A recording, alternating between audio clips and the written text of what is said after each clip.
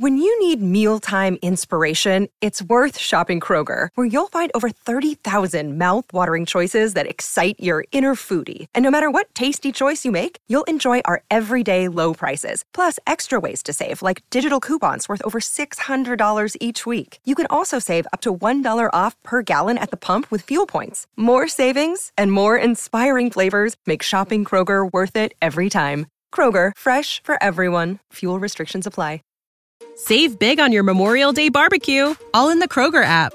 Get half gallons of delicious Kroger milk for $1.29 each. Then get flavorful Tyson natural boneless chicken breasts for $2.49 a pound, all with your card and a digital coupon.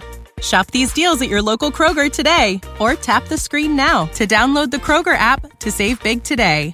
Kroger, fresh for everyone. Prices and product availability subject to change. Restrictions apply. See site for details.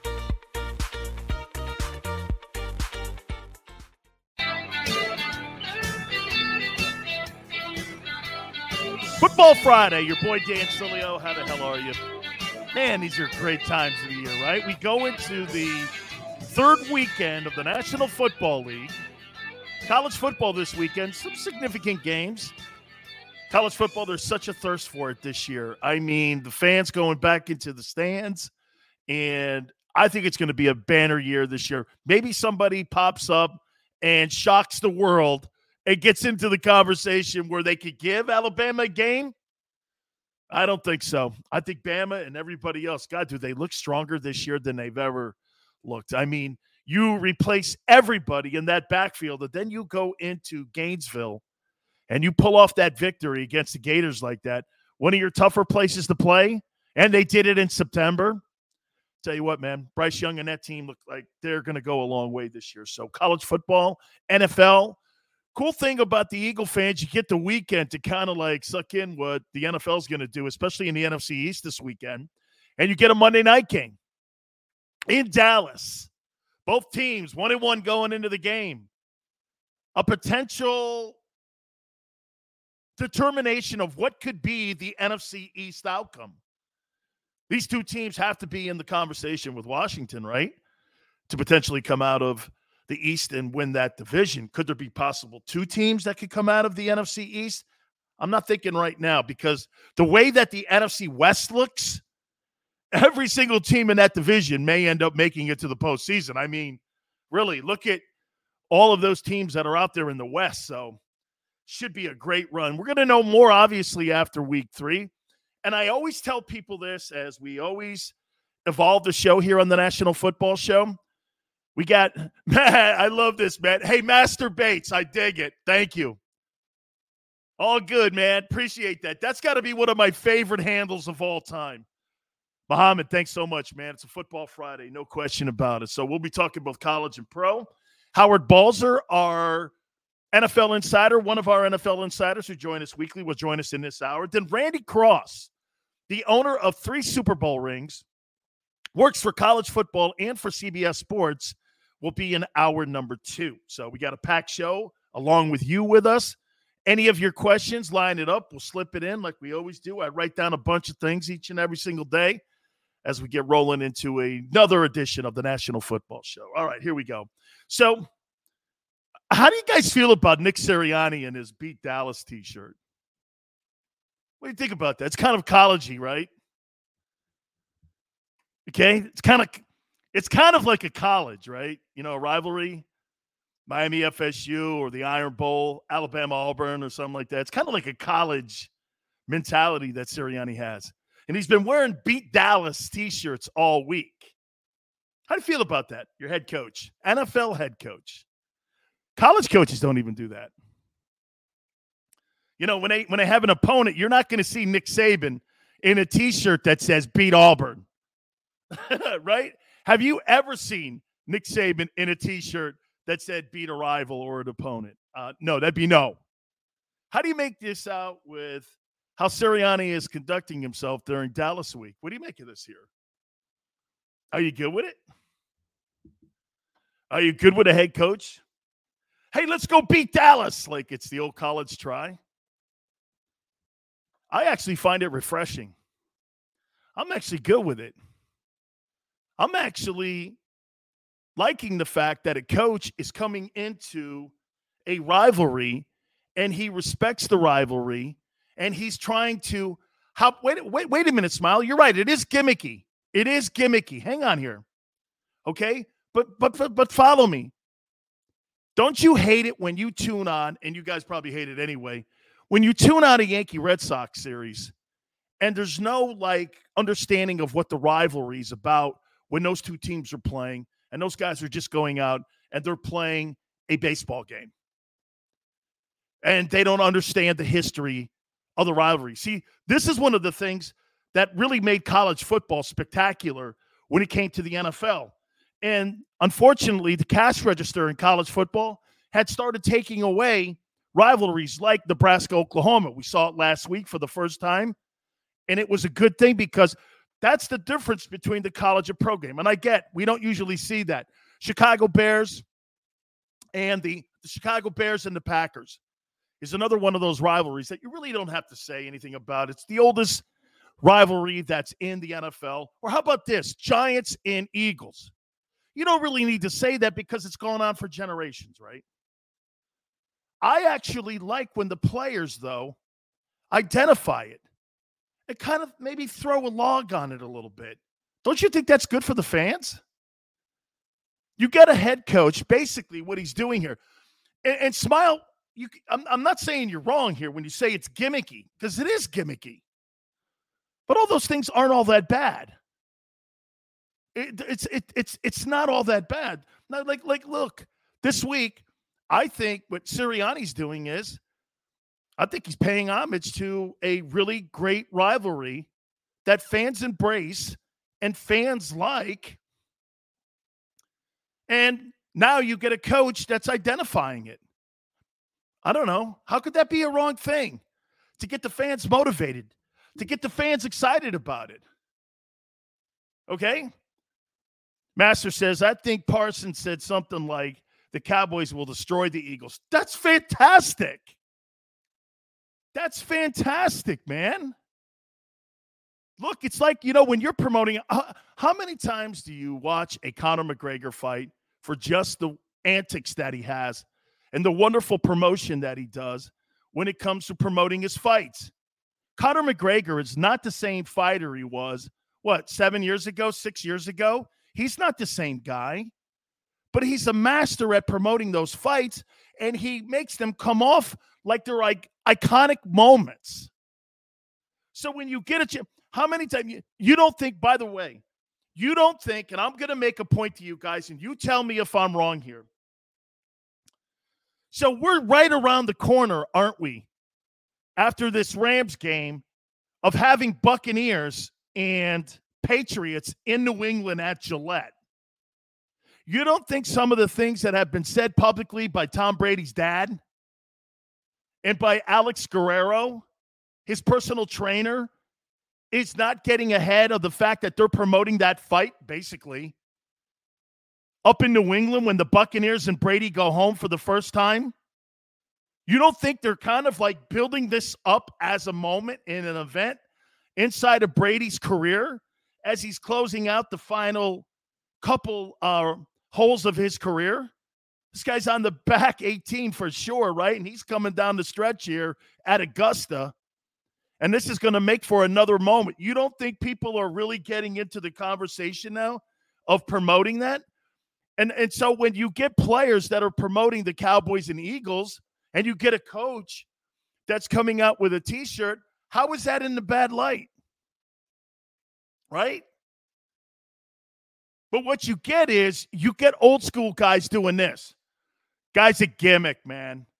I'm not even sure he's a good coach yet. I know, I'm with you on that. I'm not saying that some of this stuff with like the Kobayashi video that he shows the players, for inspiration on doing the little things. I get all that. The first press conference was a train wreck. I don't know, man, but I think Sirianni's trying to find his own personality as the head coach of the Eagles, too. I'll tell you this.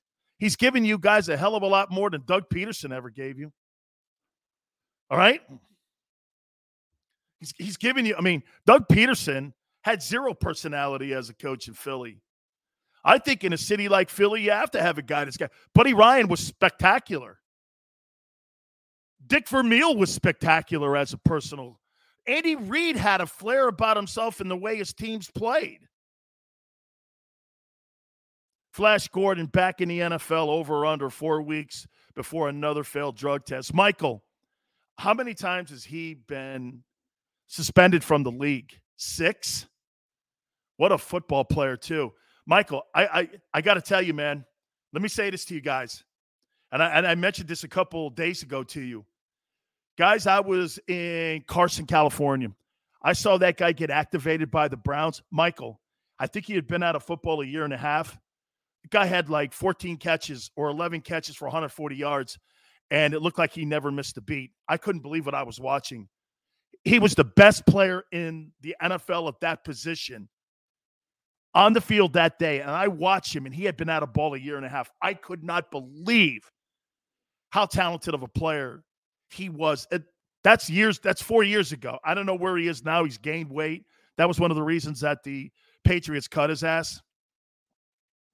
I don't know, Smile. I haven't heard if anybody signed. Hey, Ted, let me say this to you, Ted. Mulata's going to be a benchmark on your football team for a long time. He's some good-looking football player. Master says, I wear a New England Brady shirt. Michael says, do you think the Eagles take a flyer on him?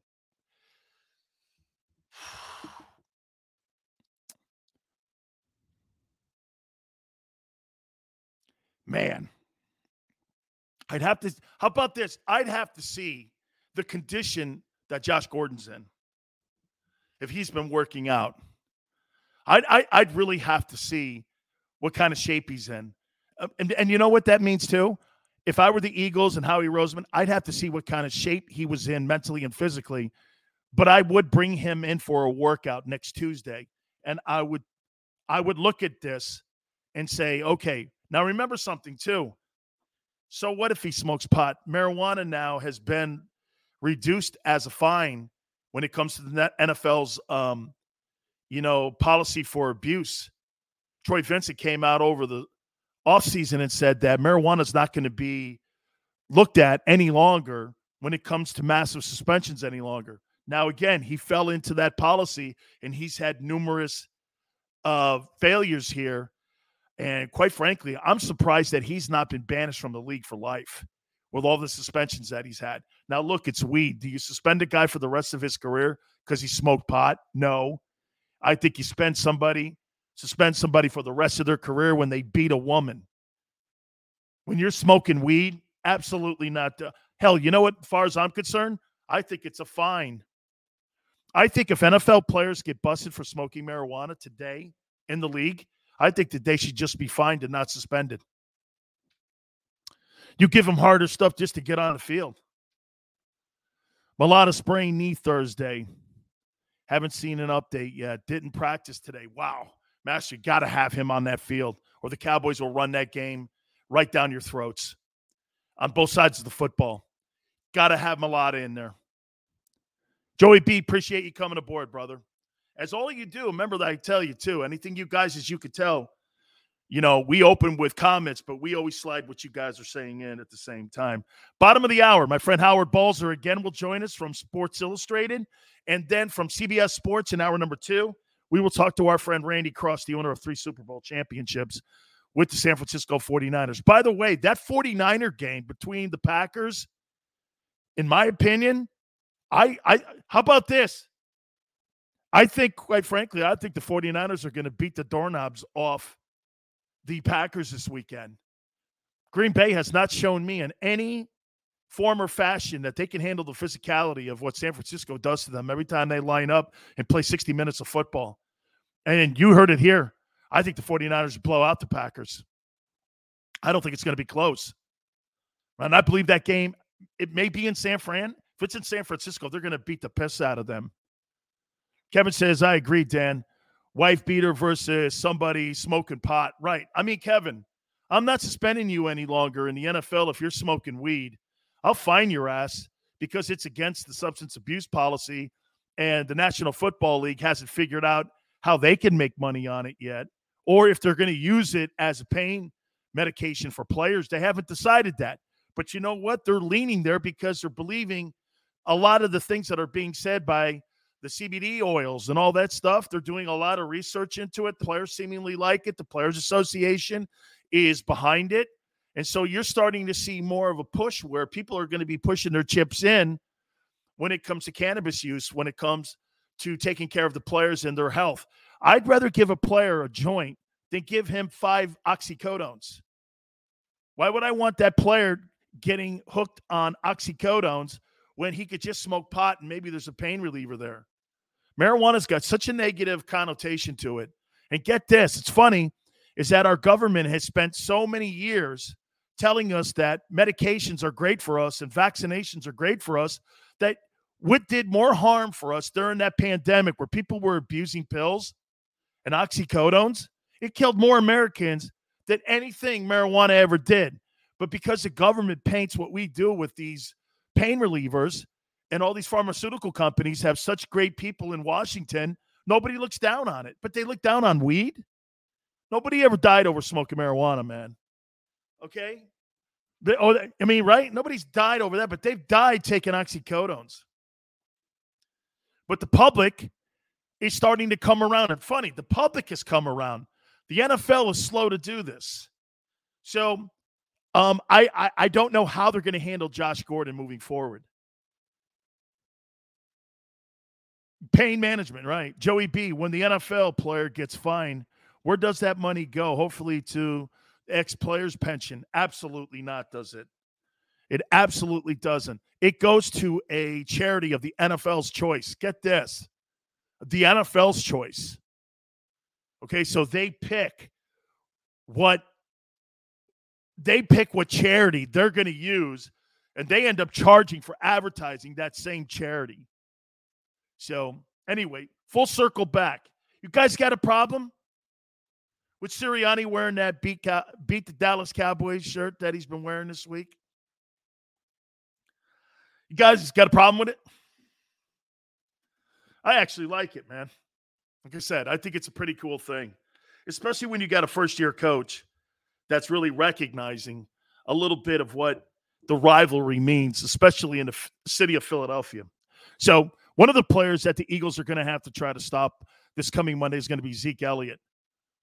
Charles, appreciate it. Thanks for coming aboard. Hell no, you hate it, huh? All right. So how about Zeke when he was asked the question yesterday about Tony Pollard being more productive, okay, than him, and he responded back. He goes, yeah, I hear it. I understand. And he left it right there. And then the media guy, whoever he was or she, kept pushing and went like this. Well, I mean, the money that you're making compared to him. And he's like, well, I don't really care. Quite frankly, as long as the people upstairs are writing the checks, I don't really care what anybody else thinks. And you shut that stuff down immediately. I so love that. But it's true. In my opinion, I think the Dallas Cowboys, if they want to beat the Philadelphia Eagles, they got to give more production carries and more opportunities to Tony Pollard because he's a better football player right now than what Zeke is. Zeke's just not as productive. And it's funny. Here's a prime example of an organization showing you, because they overpaid for a player and they drafted him in the first round, that they're going out and trying to jam a square peg into a round hole. If this was New England and Bill Belichick, do we all agree that Zeke Elliott would not be playing this weekend or on Monday night versus the Dallas Cowboys if Belichick was the head coach of the Dallas Cowboys? He would not be playing. You're not going to play on a Bill Belichick football team if you're not productive. Or, more to the point, you're not in any way ever going to play over somebody else who's more productive than you. Bill's going to put the best people on the field. Okay? He's going to put the best people on the field. And those people are going to be the people that are going to go try to win him a ball game. Whether you're a first rounder or a seventh rounder or a sixth rounder or the 199th pick like Brady, he's putting the best guy on the field there. And make it clear, your draft status or your salary has no indication of what's going to happen. How many players have tried to go up to New England and tried to go play? Reggie Wayne said it was hell for him. Chad Johnson went there, and they never threw him the ball because he never ran the precise routes that they needed. Charles says, nah, I don't have a problem with it. I was saying hell no to having a problem with it. Charles, right. He's talking about Nick Sirianni and him wearing the Beat Dallas t-shirt. I'm totally cool with it. Because, again, he's not going to be gauged on press conferences and t-shirts. That's so lame if people are doing – you know what? What you'll get is you'll get dumbass dude on the air go, man, this guy looks like he's an amateur. Dude, who cares? Who cares what he looks like? Go win me a game. Make Jalen Hurts a better football player. Who cares what he says in front of the microphones? Bill Belichick's the worst interview and the worst press conference coach in NFL history. Who cares? You think people go to Bill Belichick's press conferences today to hopefully catch something that he may say off cuff, which he rarely ever does. Belichick is not known for just all of a sudden, just piping off and, all of a sudden he brings up a movie scene and My Cousin Vinny. I mean, that was iconic for him. That was iconic. Remember when he brought that up? Okay. I was like, that's great. This guy's referencing a movie. But nobody cares about what Sirianni's doing with the t-shirt. Well, I like it. I'm okay with it because I like having a little fuel dropped on the fire of a great rivalry. Dillard taking over Mulata's spot this week. Oh, my God, Omar, he's out. Jesus. Can we get that confirmed? Mulata's out. How you doing? I mean, My Cousin Vinny.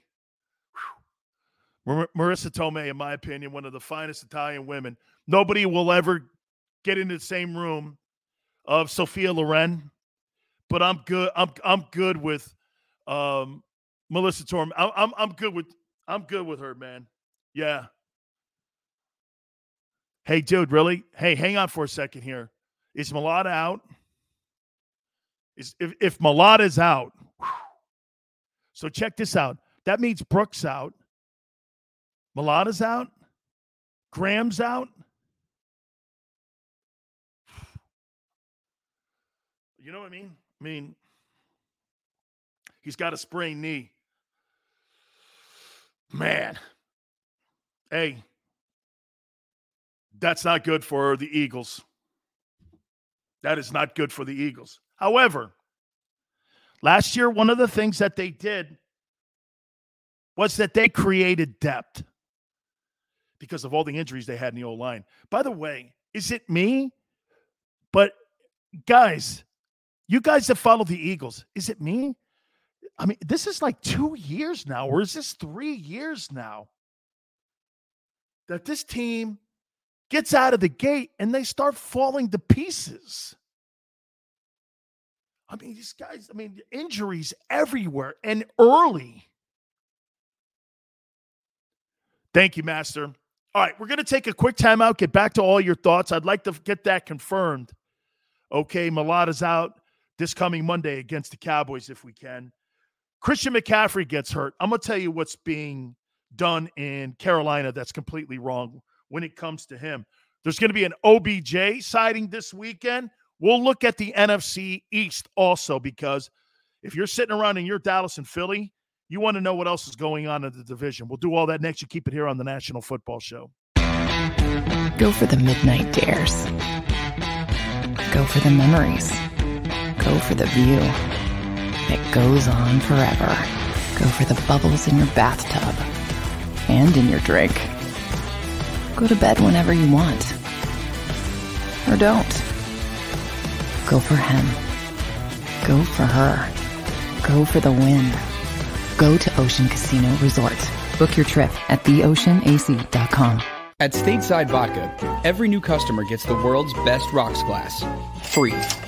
What's that? A rocks glass? You're telling me that bottle is cut in half? You could say that. Holy shit. And you're telling me I can get one of these glasses for free? That's right. One free rocks glass per customer with each first-time purchase of Stateside Vodka. So good, it just disappears.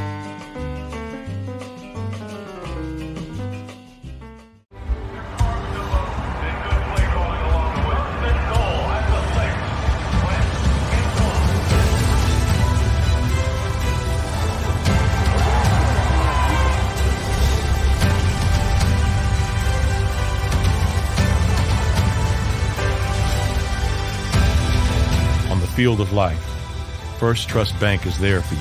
Champions on three. 1, 2, 3. Because Philadelphia dreams deserve a Philadelphia bank.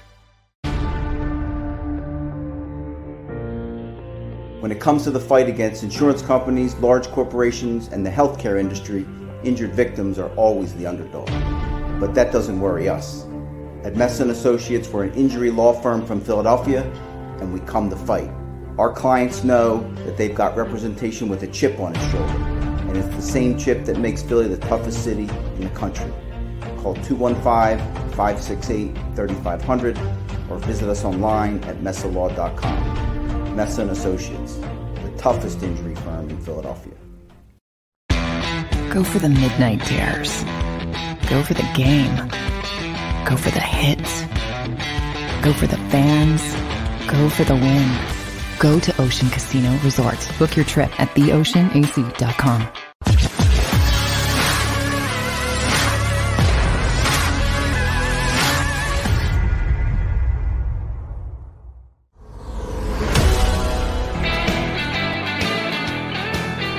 Welcome back, National Football Show. Your boy Dan Sileo. There'll be a lot of excitement, to say the least, in Dallas on Monday night. It's going to be a hell of a Monday night game, too.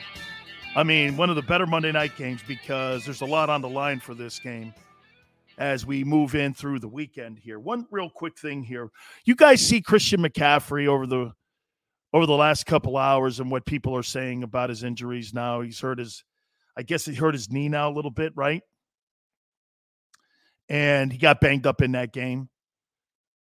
Christian McCaffrey's the highest paid running back in the National Football League. But what Carolina's doing to him, they think he's Derrick Henry. Derrick Henry is 255 pounds, and he can take 28 carries. He can take a game and put it on his back. Okay? Christian McCaffrey can't do that.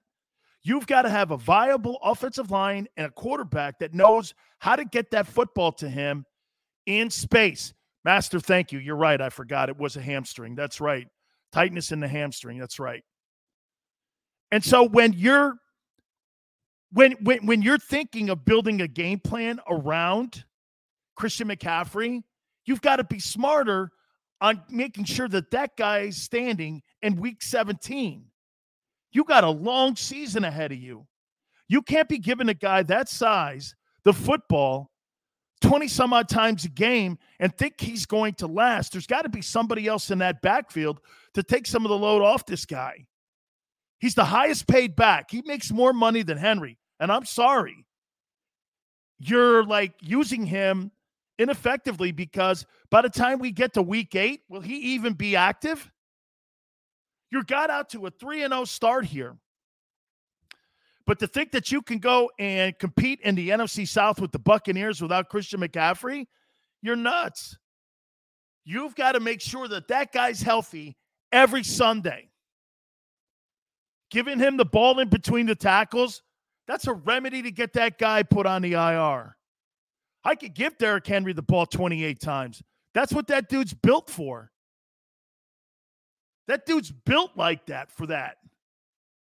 Hey, let's just give it to Derrick. 28 carries, maybe a couple quick screens out of the backfield. And by the way, Christian McCaffrey is a hell of a player. But that's not my back. My back's in Tennessee. Okay? Because the more you put the offense through Christian McCaffrey, the more you're looking to end your season. Derrick Henry is one dude doing 1-3. Off guard, off tackle, stiff arms, and it's very simple offense. And it keeps Ryan Tannehill in 3rd and short. That's what I wish that they had going on in Carolina for the last few years. Hell, that's what I wish they would start doing in Philadelphia. That's what I wish Dallas would do. Why in the world would you look at Dak Prescott and make Dak throw the ball 58 times a game? Why would you do that? You're not going to win games. It's why he's 6-9 over the last 15 starts. That's why the Eagles, even though they're banged up going into this football game, still have an outside shot of winning this game on Monday night, even with now Mulata being out. Kevin, he's the bus 2.0. I think Derrick Henry's better than the bus. That guy is the best power back, and that includes Adrian Peterson. I'm trying to think of a back over the last couple years. You remember that guy, Jamal Lewis, that ran in Baltimore for a bit? Maybe Christian Okoye when he was in Kansas City? I'm trying to think of them big bruising backs like that could take 28 carries and jam it right down your face and go, hey, we're not going to do very creative things here in this game. All right, we're going to be doing things here that are going to help us win some ball games here. And you know what that's going to be? That's just going to be turning around and handing the football to Derrick Henry. Tennessee's got a great formula. The big thing you do with Tennessee, though, is you got to get a lead on them. And you have to make Tannehill beat you. Because if Tennessee can roll back on you like they did in Seattle in the opener, up in Seattle's opener, they rolled back on him because Henry got going 182 and 3 touchdowns. And they couldn't stop that freight train. That's what makes me still a little suspect with Seattle going into this weekend as well. Because Seattle, man, losing a home game, it's the first time in Russell Wilson's career that he lost a home game. You know, opening up the season. So make no mistake about it, man. Got a very interesting ball game and got a very interesting weekend in the NFL. And with that being said, we bring in our friend from Sports Illustrated, and I so love talking to him as much as we possibly can. It's going to be an interesting week this week. Our friend Howard Balzer from Sports Illustrated. Howard, let me start out with not the Monday night game, but let me start out with the other big game that's going to be on Sunday, and that's going to be Rams-Buccaneers. What does that game mean to you? I don't think it means that much for the Buccaneers, or does it? And Matthew Stafford being brought into Los Angeles, who's under the microscope more, you say, going into this game at SoFi? Rams or Bucs? I would say definitely the Rams, and for a variety of reasons. One, obviously, it's a home game, but they're a team that many are touting to be of Super Bowl caliber. And so now you're playing the defending Super Bowl champs. And I think, I hate to use the term statement games or things like that because it's such a long season. But at home, if you can beat the Buccaneers, then that says, okay, maybe this team does have what it takes to win a Super Bowl. And so, I think it means more for them. Certainly the Buccaneers want to keep the run going and continue to play well, but everyone pretty much knows what they're about. Whereas the Rams are still trying to prove it. I mean, it's a team that added Stafford, like you said. They've lost some players on defense. They got an offensive line that is playing pretty well at the start of the season, but they struggled last week against the Colts. I mean, that's the thing. They were taken down to the wire by them. The Bears, they're not that good in offense, and we know how good that Rams defense is. So I think for that defense also to play well against Tom Brady and the Buccaneers, we know how good they are, but you also have to do it against the really good team. So I think it definitely means more for the Rams than Tampa Bay. I'll throw this at you too. And, I'm going to put my Rod Serling hat on here, and I'm going to play conspiracy theorist there. And I'll be like every troll out there on the internet now with, game plans and plots. Okay, so this week we've heard Alex Guerrero throw shade at Bill Belichick. I've heard Tom Brady's dad throwing shade at Bill Belichick. I'm just wondering, the following week is Brady in New England at Gillette. I know they got a big game on Sunday, and Tom's not going to overlook that game. But is it my imagination? Are we building something up here for that return of Brady to New England here by Brady's camp? Because I'm telling you, it surely seems, Gronk saying, hey, I've had more fun than I've ever had playing football. He did win a bunch of titles up there. I don't know, Howard, it just seems that these guys and that people are trying to build this up, and I think it's Brady's camp building this game up next week. Am I wrong? No, it sure seems that way. And I was going to say, as you were talking, I was thinking to myself, it's almost like before a big boxing match, all the hype and all that, as if this game needs that, right? Like you don't need any extra hype, but we know it's going to be there. But like you said, to have this happen even the week before the game is being played is a little bit unusual. So, but that's going to be must watch. I mean, what more can you say, about that? And especially from the Patriots standpoint, because that debate, I don't think that debate will ever die. Why did the Patriots win? Was it more Brady or was it Belichick? And it's impossible to say, but everybody's got their opinion. Everybody's got their thoughts about it. I don't know that either could have done it without the other, but that will always be an eternal debate.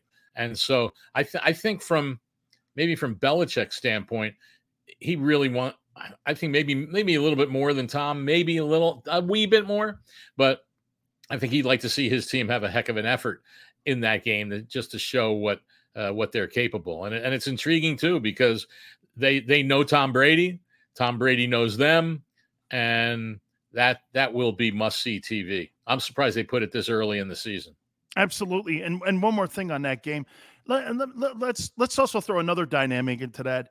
Do you really think, and you look back on how people will look at the exit for Brady, do you think that they'll put, I'm not going to say that they're going to count this against Bill or anything, but it's got to be an evaluation thing. And I'm going to throw this out. This is going to be a long-winded thing here, Howard, because look at this weekend when it comes to Belichick. He's got Jacoby Brissett starting. He's got this guy. These are players that he drafted as quarterbacks for the Patriots. Jacoby Brissett. He's got Mac Jones. He's got Tom Brady and Jimmy Garoppolo.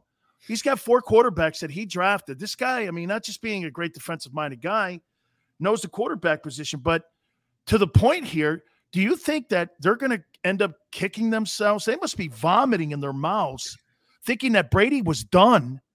And to see what he's doing now and winning a Super Bowl, he's got 9 touchdowns in 2 games. Total miscalculation by those guys. I don't know if I buy the whole notion that the Patriots thought he was done. Okay. I'm not so sure about that. I think there's probably a myriad of reasons why Brady did what he did. And let's remember one thing too. There wasn't exactly a long line at his door trying to sign him. That's right. Only 2 teams. Yeah. And who knows what would have happened had, and the Bucs seemed to be the perfect fit. I don't know. What was the other team? I guess the Chargers. Yep. And I don't know if he ever truly, seriously considered them. And so we'll never know what would have happened had the Buccaneers not been interested. I mean, suppose that season before Jameis Winston had, played better football and he didn't throw the interceptions he did. I mean, what the heck? The guy passed for over 5,000 yards and had 30 touchdowns. But he had all those interceptions. If that hadn't happened and Winston had been better and they'd been a 9-7, 10-6 team, maybe the Buccaneers don't even dabble in the whole Tom Brady market. So, but obviously thus, I've often thought, Dan, a great book, and I'll give it away to everybody, a great book for the draft, for the NFL would be What If? Yeah. What, and you can never answer that accurately because you don't know. No one knows what would have happened. But it sure be fascinating to speculate and guess on it and just talk about what did happen and then just wonder, well, what might have happened if this hadn't? And I think, man, you can do it. You can do a lot of those. And of course, in the draft, you can do tons of them. But yeah, I don't think they thought he was done. And I think he was ready, certainly, to move on. And, he kind of landed in just about the perfect spot for him. On Monday night, the Cowboys and Eagles are 1-1 facing each other at AT&T. You think Jerry Jones and Stephen Jones right now are happy on where they are after the first 2 weeks of the season? That's a good question. I think that I don't know if they're happy, but I think at how they've played, they're probably, okay with it. I mean, they easily could have won that week 1 game. They didn't, but they were right in it. They certainly, Dak Prescott has certainly shown that the injury is not a factor. The defense is, perhaps playing a little bit better. It's got to play whether it's got to be better consistently over the course of the season. And so, but I think what Jerry Jones also looks at most likely is this division, it's not as if they're competing against a Green Bay or competing against the Tampa Bay or competing against Seattle, whoever you want to mention in the NFC West. So I think he realizes that this division is there for the taking, but that makes this game a pretty key one. Well, I think the answer probably, Dan, is we'll see what happens Monday, and then that'll probably gauge a little bit how happy he is. And so, if they can win it, then they're making a statement that, hey, we're probably going to be in this the whole way, and maybe we'll be better than just around a 500 team. I think these next 5 games for the Eagles are going to determine what they're going to do at quarterback. And after Stephen Ross's comment today, the owner of the Dolphins saying that he wants to have Deshaun Watson as his starting quarterback. I mean, either the organization or a agent got that out, but it's out there now that he wants that guy to be the starting quarterback. Listen to who the Eagles have here in the next couple games here, Howard. They have Cowboys on Monday. Then they've got a 3-0 Panther team. Then they've got a much improved, and this weekend they're going to be taking on the headless Miami Dolphin team without the quarterback. Brissett's going to be in. He's very capable of winning a game, but they got the Dolphins. Then they turn around and they got the Chiefs and then the Buccaneers. I think we're going to find out, or do you agree that they're going to know the value of what Jalen Hurts is after these next 5 games on what to do at quarterback? Is that fair? Well, yeah, I think it is fair, and I think it'll certainly show a larger picture. And he still is a guy who hasn't started a whole lot of games in the league, but their offensive line has been better, and that's a big key for them.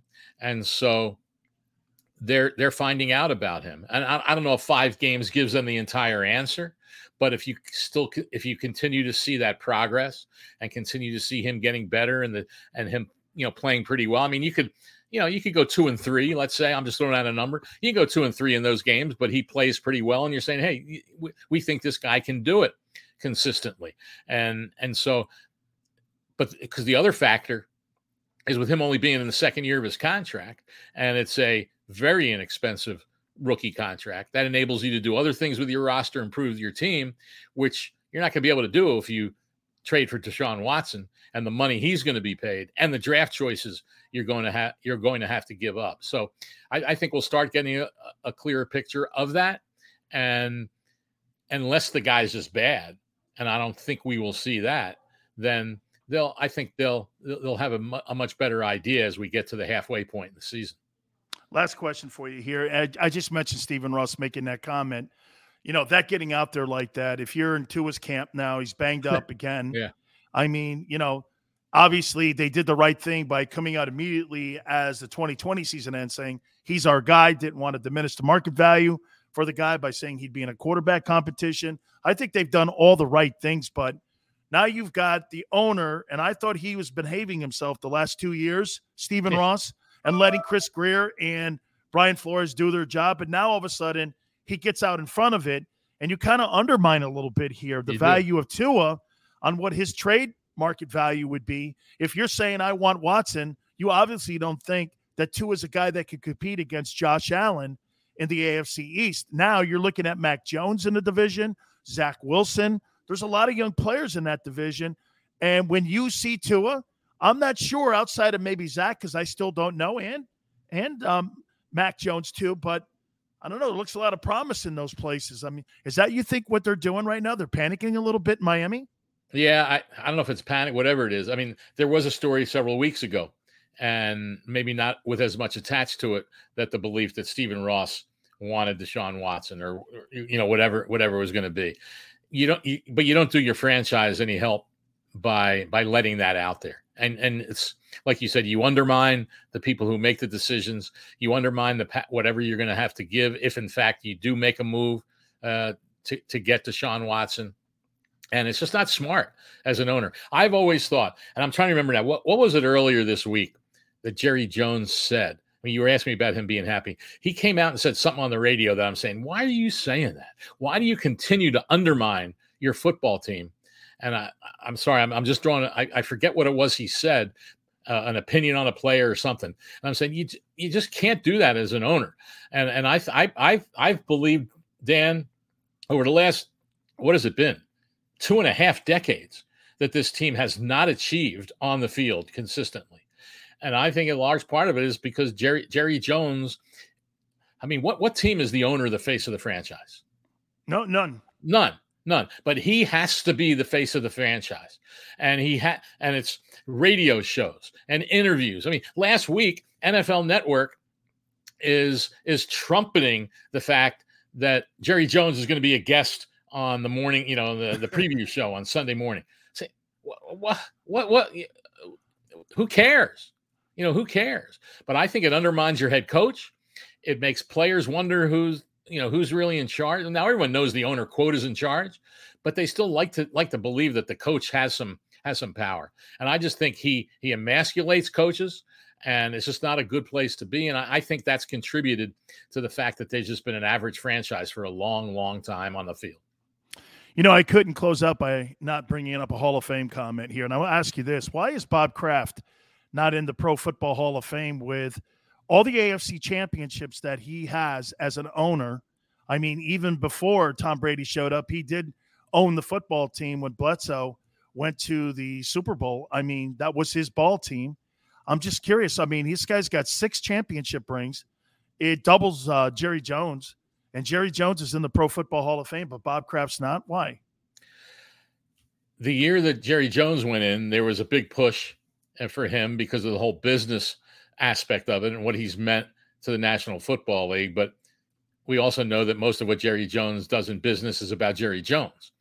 And so, but there was a push for him. Then I thought that Pat Bowlen should have gone in before Jerry Jones. Howard, let me stop you for 1 second. Do you think that Blue Ribbon Committee was a joke? Because you know what, too? They created a lane to put Paul Tagliabue in. Yeah. When there's no way any one of you guys would have pushed that guy. You would have debated him. There was good things that he did. We all know that. But this guy had a hairdresser as a person that was looking after the players in CTE and all that. And there's no voter. You guys were the caretakers. That's why I get you on, Howard.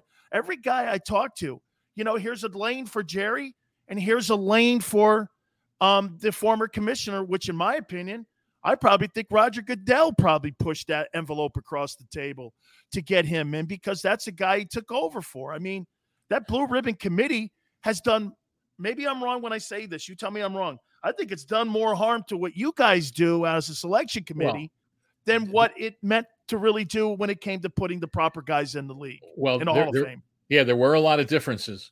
And Paul Tagliabue was in that room on a few occasions and wasn't elected with the coaches. And I'm not, Jimmy Johnson and Bill Cowher, I'm not going to say they're not worthy. But on TV, I mean, we find out on TV that CBS and Fox push that. And Don Coryell, who's been a finalist in the room with the regular process 5 different times and still is waiting to get in. And so, but go back to your original question about Robert Kraft. I mean, he's going to have his day. I thought that this year might have been the day for him after Jones and Bowlen went in, but there was this real feeling about Art McNally and all he did for the league and officiating and all those things that he was very, very deserving. God, the guy's 96 years old. And I've always felt, this is me personally, that the contributors that go into the Hall of Fame should be guys who contributed to the winning and losing on the field. And those are owners.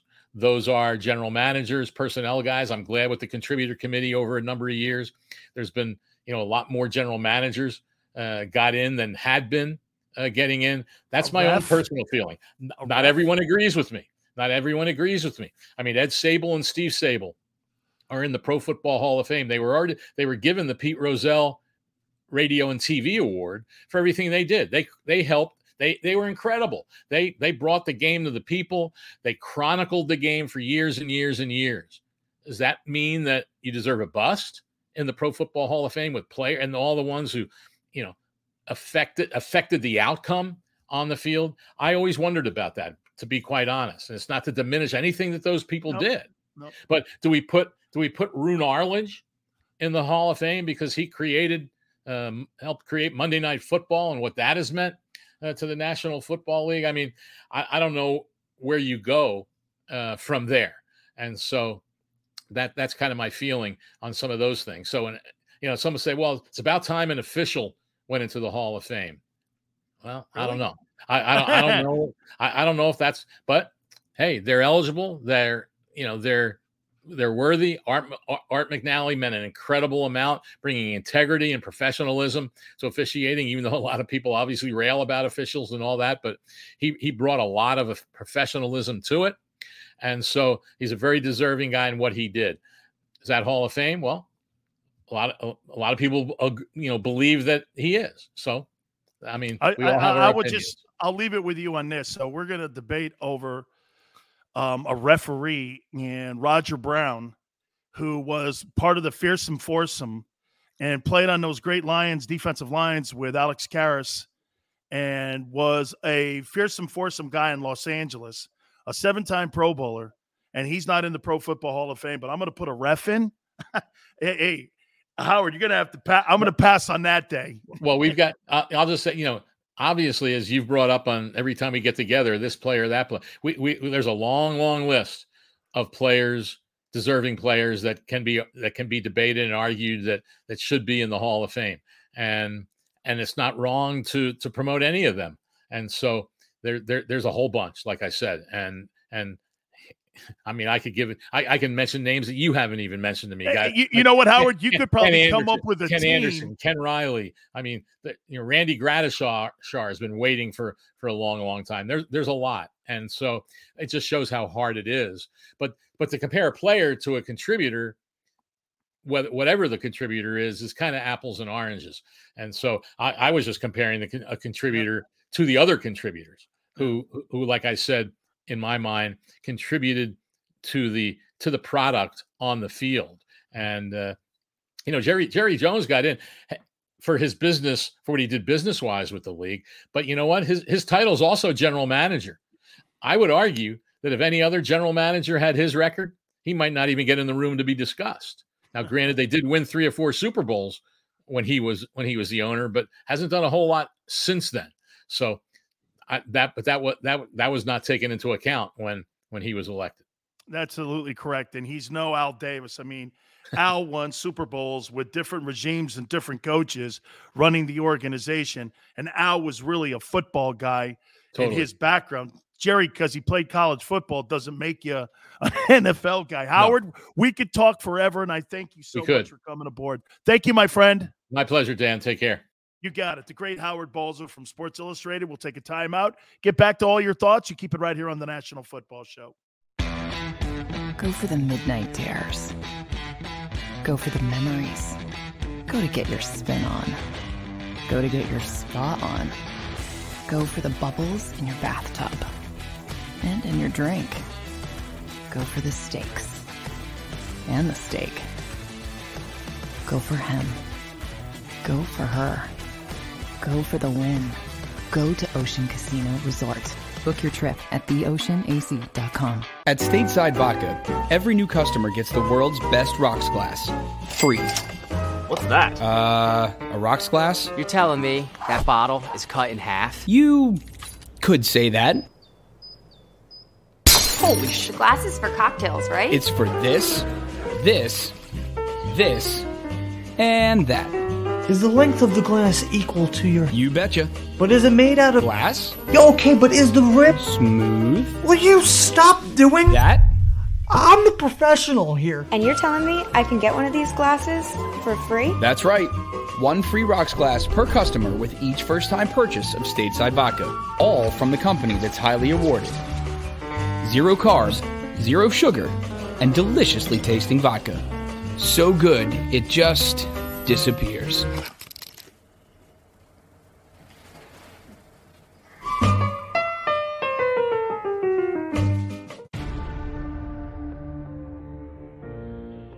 When it comes to the fight against insurance companies, large corporations, and the healthcare industry, injured victims are always the underdog.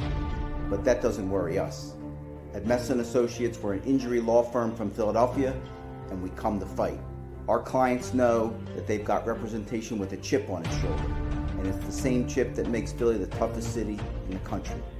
Call 215-568-3500 or visit us online at messalaw.com. Messa & Associates, the toughest injury firm in Philadelphia.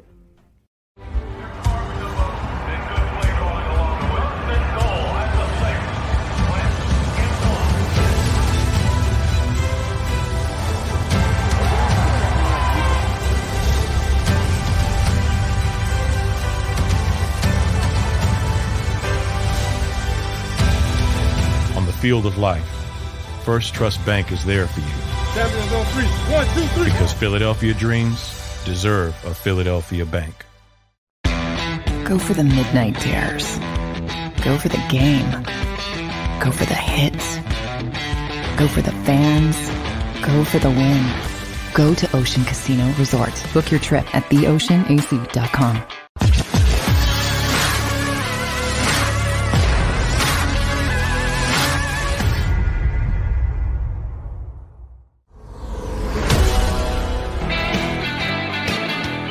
Welcome back. National Football Show, Dan Sileo.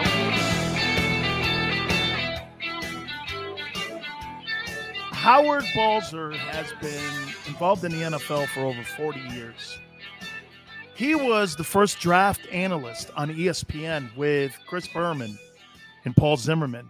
It was those three guys. They started the NFL draft when it came to a televised event. He was always there. I mean, him and Zimmerman were the experts for Chris Berman. I mean, he's one of the legendary guys. He's so plugged in. We're so fortunate to have him, and we appreciate him stepping in. By the way, in hour two, we're going to talk to our friend Randy Cross. Works for college football, CBS now, has 3 Super Bowl championships with the 49ers. Pretty big game, 49ers-Packers this weekend. We'll get into that. We'll hit a little bit up on that, and we'll get to all your thoughts. By the way, Jordan Mailata, have we confirmed that now? He's out for Monday night? Man, just give the guy a contract extension, 4 years, and he gets through that very physical 49er team, and they were very physical. And by the way, I said it to you on Sunday on the post game, and I said it to you on Monday. Okay, I thought in the second half, Boza really got the better of Jordan Mailata in the second half. I thought Mailata did a really nice job, okay, in the first half, and I really thought that the Eagles fronts did a nice job in the first half, but there's 60 minutes of football, and the 49ers just out-schemed them and really out-adjusted them. Master says questionable. Okay, good. Kevin, Jerry Jones is no Al Davis, and I love Jerry. And I love Steven. Steven's been on our show here, the National Football Show, and we're going to get him again. Just Mike says, sprained MCL. And Master says, very questionable. They may probably hold him out of that game. Remember, this is a 17-week NFL season now. Man, this is about getting to the finish line. You know, the war of attrition is really going to take its toll this year on these guys. I know some of you don't think that extra game is going to matter. I do think, and possibly in the future, I think the NFL Players Association has to come up with another bye week. If you want to make sure that you don't see backup quarterbacks or backup players in Super Bowls, you're going to have to give these guys more rest. These short work weeks. You work on a Monday night, then you have to work on a Sunday. Or you're a traveling team on a Monday, then you got a short work week, and you got to get somewhere on Sunday. Those are always difficult for players because most of the players, as you're starting to get into the season, you've got to deal with nagging injuries now, and you got to get treatment. And when you're on an airplane and you're in a hangar or you're sitting there waiting to get on, the less time that you're in front of a treatment machine or you're in front of your trainer, the less time you have a chance of getting back on a football field. That takes its toll on these guys. And I'm going to make this point to you. You know what? Maybe the quarterbacks are going to play longer nowadays, but the other positions in this league, because you're adding games, you're talking about adding another football game in 2 years and making it 18 games and taking some of the preseason games away. You start doing that, you need to make sure that you give these players proper rest. By the way, I'm not crying wolf here, and I'm not saying that the league needs to be soft here, but you're going to have to give, like Jordan Mailata, for me, I might hold him out. I need him the entire season, not for one game. Some would go, Dan, it's Dallas. I get it. I mean, it's a divisional game. You got to win that game. You got to win that ball game. But I don't know. Tough place these teams are in now, especially if you don't have a lot of depth at your positions. Smile says, one-leg Mailata is better than completely healthy first-round bust Dillard. I'll tell you what, though. You might line Micah Parsons up on him. Let's test that knee out. That's what I would do. If I was the Dallas Cowboys, I'd put the rookie on him and speed rush him. Let's move him. Don't you think the Dallas Cowboys know this now? The Cowboys know that Jordan Mailata has a sprained knee. What do you do here? How do you think the NFL and players around the league and coordinators, and especially the Dallas Cowboys, are going to game plan against Jordan Mailata? Speed rushes. Why would I give him the advantage? Okay? Why would I give him the advantage of running into him and trying to power rush a guy who's 6'7", 380 pounds, and right now can't move? Well, it's questionable on whether he can move. I'm going to speed rush the living crap out of Jordan Mailata. Even if I don't get to the quarterback, I'm going to make that guy move that knee around, and I'm going to make that guy slide as much as I possibly can. I'm going to get the fastest guy I have on my team and speed rush him. Master says Dillard can handle lighter ends like the Cowboys have. Well, you're going to have to handle speed because Parsons, I thought, looked really good when they put his hand in the dirt. I thought he looked pretty good when it came to pass rushing some of those Charger offensive line last week. You know, DeMarcus Lawrence was out, so they utilized him in a speed rush situation, and I thought he was really good. Kevin says Eagles website says injured reserve at the moment. That could change. Whew. Wow. Injured reserve? I don't want to see he's on injured reserve? Or he's questionable? Man. Okay, well, so that means he's in a state of probable. Or no, he's probably in a state of doubtful. That's how you have to categorize him. He's probably doubtful. Then there's probable. You know, and you know what's funny? Isn't it crazy? The NFL is the only sport and that releases these like injury reports. Why do they release the injury reports before games? For the gamblers? You really think the fans too? You're not releasing the injury reports. Yeah, Mike, IR's 3 weeks minimum. That's what I said. He's on IR. That's 3 weeks. That can't change. So you better make sure, because if he's doubtful, that's one thing. You're listing him as doubtful. That means he's still active. Once you put someone on IR, that's 3 weeks. Minimum.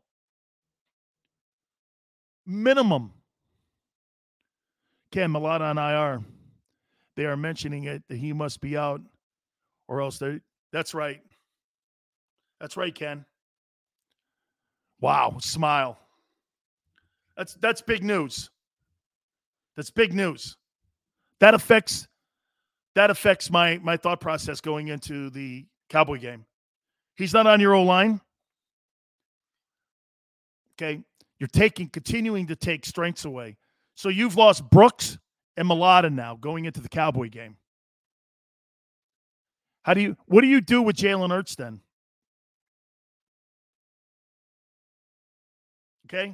Okay, Kev. That's cool. Nobody's going to hold your feet to the fire.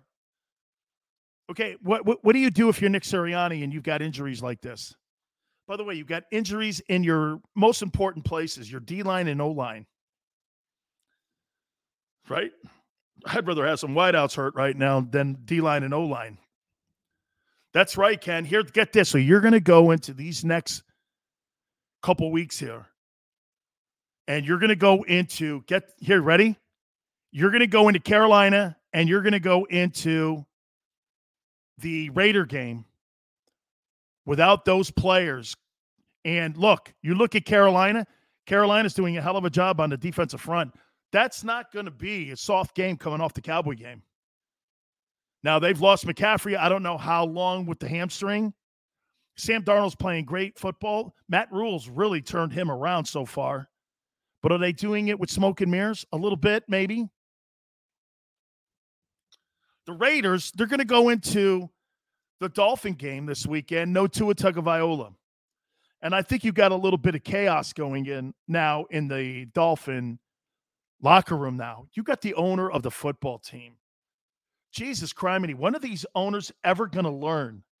The owner of the Eagles got in the way. The owner of the Cowboys gets in the way. When are these guys going to ever learn? So Stephen Ross comes out, and it's now a public statement that Stephen Ross wants Deshaun Watson as a starting quarterback for the Miami Dolphins because you know why?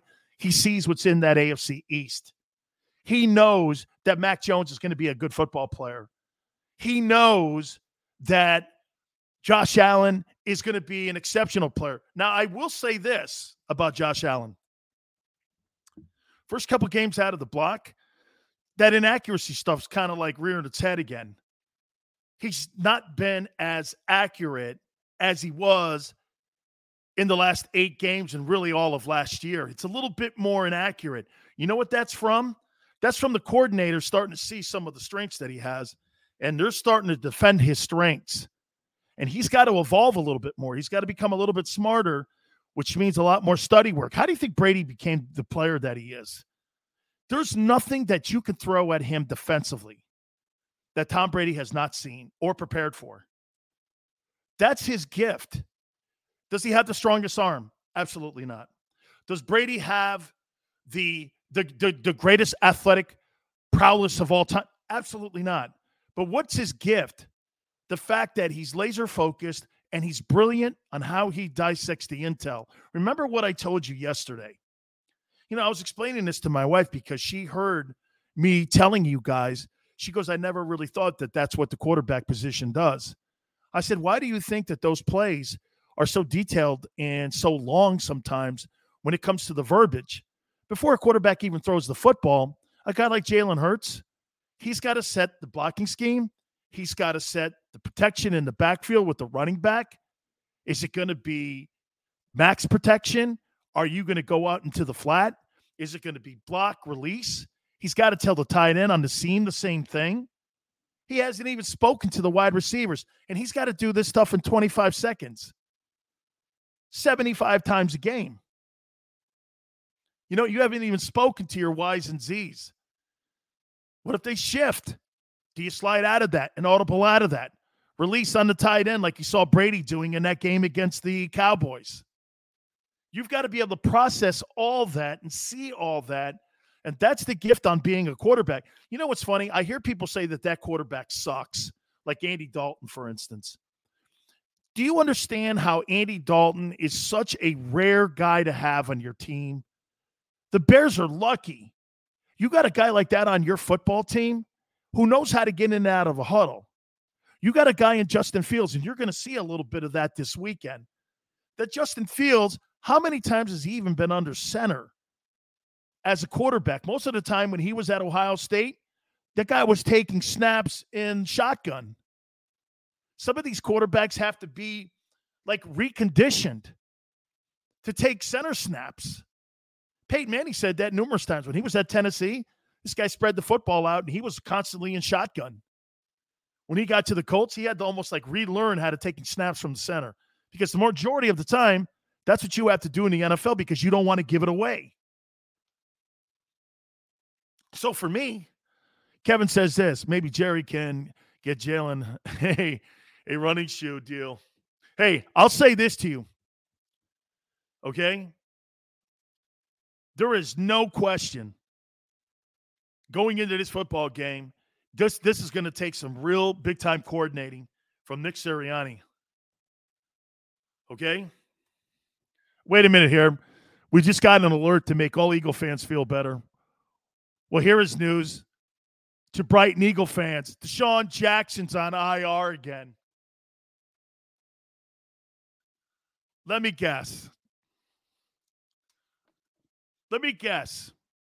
She broke a nail. Let me guess.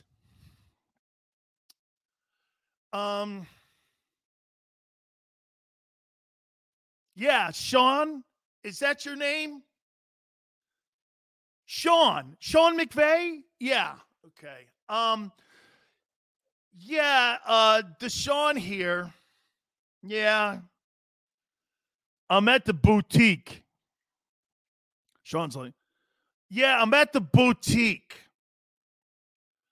Yeah. I can't go this week versus the Buccaneers because, I cracked a fingernail. You know how I am. Yeah. And I was getting a pedicure too, and one of my toes kind of like got into a spasm. So I don't know. And I thought that I was definitely going to have to get treated. No. How many weeks? I don't know how long it takes to grow a nail back. Yeah, I'll get back with you. Let me talk to my friend here. Billy Bob, my agent. Oh, his agent wouldn't be Billy Bob. It'd be Hyman. Hey, Hyman, how tell me here. Should I play? No. Absolutely not. Should you play? Absolutely not. But wait a minute. I came out here to Los Angeles to show everybody that I'm not as soft as everybody said I was in Philly. You acted like this in Philly? This is his agent. You acted like this in Philly? Yeah, because, he has a new agent now. Yeah. Okay. Hey, I'm surprised you made it out of there. Look at Ben. Look what the Philly fans did to Ben Simmons. They got him trolling like bikini models, and he's like living in a hut somewhere in Southern California going, why don't they love me in Philly? Why don't they love me? Is it really because I can't have a jump shot that goes in? Is this really why? Yeah. We hate you because you suck. Yeah. That's why. Are you kidding me? Deshaun Jackson on IR. Hey, wait a minute. Deshaun Jackson on IR. Did you happen to hear this one today, too? That Carson Wentz gave it a go with the Colts today. He gave it a go. What do you mean? He gave it a go. Wait a minute. He had to give it a go, guys. He's being called soft, and he's being called not a very tough guy right now. Why in the world would you stand on the sidelines with two sprained ankles if they are sprained enough? Okay? Dude, those legs of yours better be broken. This is the crap that went on in Philly that they thought you didn't lay it all on the line. And then when someone was drafted, you started crying because you started thinking that people were trying to undermine what you were doing because you were whispering. And you know who gets undermined? Do you know how many people get undermined in their life? You know who gets undermined? Otters. Not lions. Otters. People that are lunch meat. They get undermined. People always crying about somebody else. Oh, well, him. Don't worry about your own game. Worry about your own game. Right? How many otters do you have on your team? Lunch meat. The big seal goes up and eats the otters. That's Deshaun Jackson and Carson Wentz. Otters. Okay?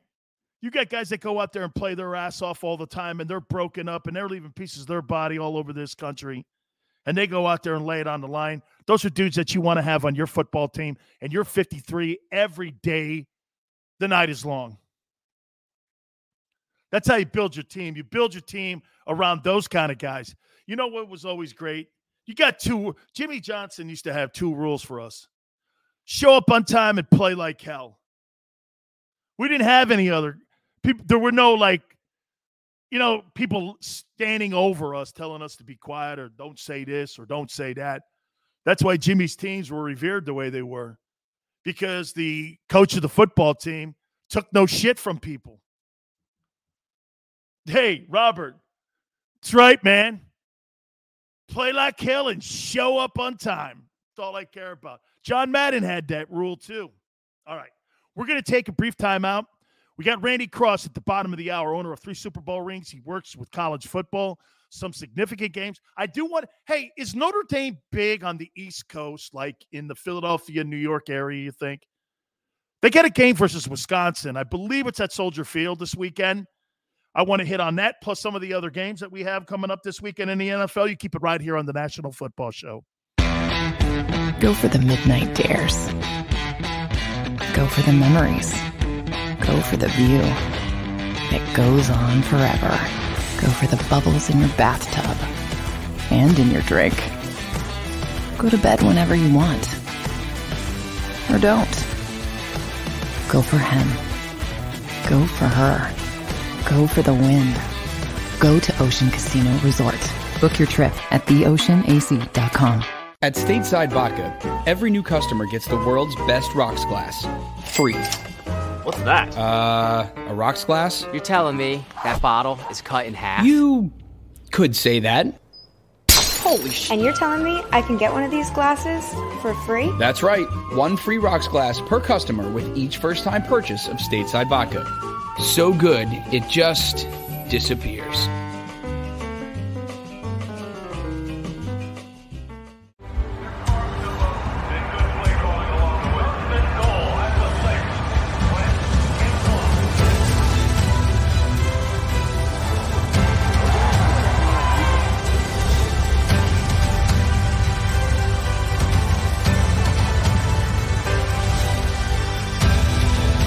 Field of life, First Trust Bank is there for you.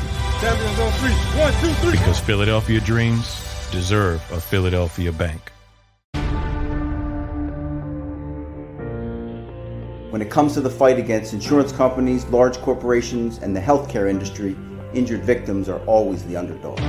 But that doesn't worry us. At Messon Associates, we're an injury law firm from Philadelphia, and we come to fight. Our clients know that they've got representation with a chip on its shoulder, and it's the same chip that makes Philly the toughest city in the country. Call 215-568-3500 or visit us online at messalaw.com. Messon Associates, the toughest injury firm in Philadelphia. Go for the midnight dares. Go for the game. Go for the hits. Go for the fans. Go for the win. Go to Ocean Casino Resort. Book your trip at theoceanac.com.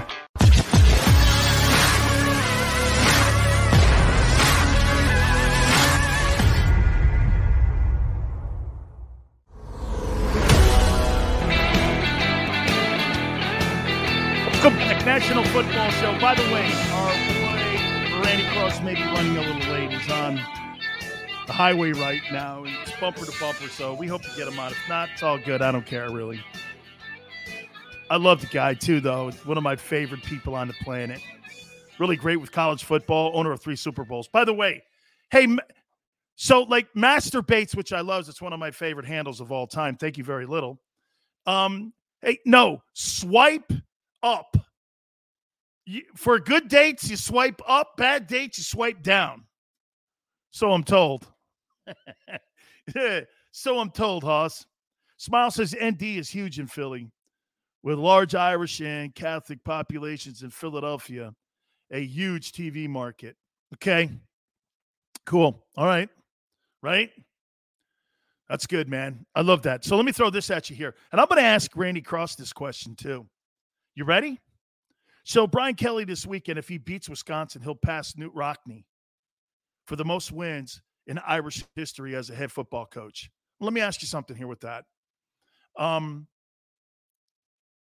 As awesome as that is, You think Brian Kelly was brought into Notre Dame to win games or win national championships? Okay? Yeah, thank you, Master. It's good. He's brought in to win championships, right? Brian Kelly's won a lot of games at Notre Dame. But what's the significant games?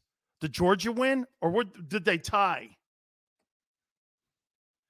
I forget what that – I think they beat Georgia a couple of years back. But really, what's been the significant wins that he has had where you went, man, I'll tell you what, that guy's really a hell of a football coach. When the big teams like Clemson, Ohio State, Alabama, every time they get into games like that, these guys get rolled by 25 points. I mean, they get killed in those games. That one national championship game down in Miami that Alabama played against Notre Dame, they beat the brakes off them. I mean, that thing wasn't even close. Andrew asked the question, can Jalen outperform Dak? Well, let me ask you, Andrew. You're not going to have Mulata in the game, and you're not going to have Brooks. You're already banged up in the offensive line. What do you think the chances? Not that the Cowboys are a massive pass-rushing football team. They're not, but, I mean, that's two significant injuries that you have in your group right now. I mean, your left tackle's out, and one of your guards are out. That's got to hurt. That's got to hurt. JP, Eagles are about to play their third different O-line combination already. JP, that is so terrible, man.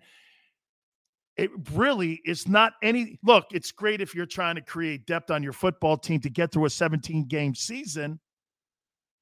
And I'll give you that if you have the personnel inside that locker room that be able to do that with. Third different combination going into the game against the Cowboys. That's got to be tough to get any kind of continuity going. By the way, I'll ask even Randy Cross that question. Randy played on one of the great offensive lines in NFL history when he was with those 49er teams with Joe Montana. He played with Montana, won 3 Super Bowls. And to keep consistently moving guys in and out, man, I mean, that can't be good going into that Dallas game. R. Anthony, all the wins means nothing without the chip. So correct. To validate, and that's where I was going, Anthony, to validate Brian Kelly's career at Notre Dame, he's got to win a national championship. I mean, all those wins. Could he turn into being the Marty Schottenheimer of college football? You know, Marty Schottenheimer has 205 wins. Do you know that he's got more wins than Chuck Noll? I mean, look at the Hall of Fame coaches that Schottenheimer has an absolute incredible win percentage during the regular year. And everyone knows 4-14 in the postseason, was always out-coached in the postseason. But Marty's record during the regular season, he won a lot of division titles when he was in Cleveland.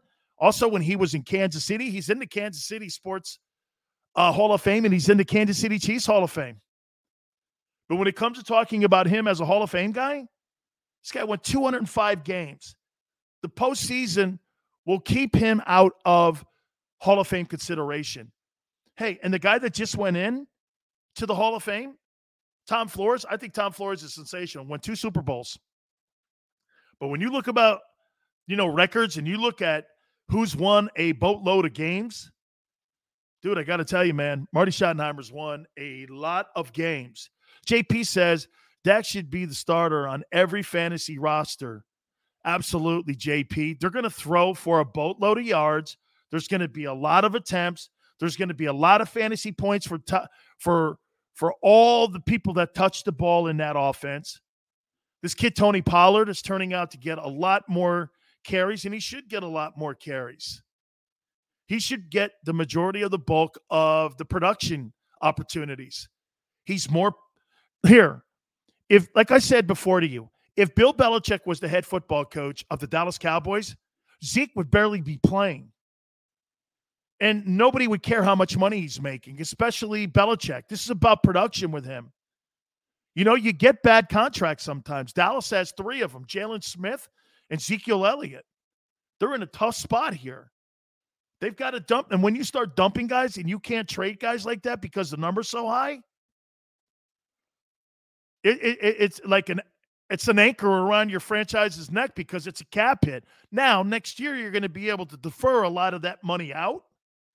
But Dallas has two major issues with contracts. Next year, Ezekiel Elliott's going to cost the Dallas Cowboys $18 million against the cap. There's no way he's on that team unless he restructures it. No way. The kid Pollard is making $850,000 a year right now. Zeke makes $555 a game. The Cowboys are going to look at that and go, I'm getting more production. The guy's averaging 7 yards a carry going into the Eagle game. Hey, Mike, there's another guy with a contract, Amari Cooper, because you traded first rounders away.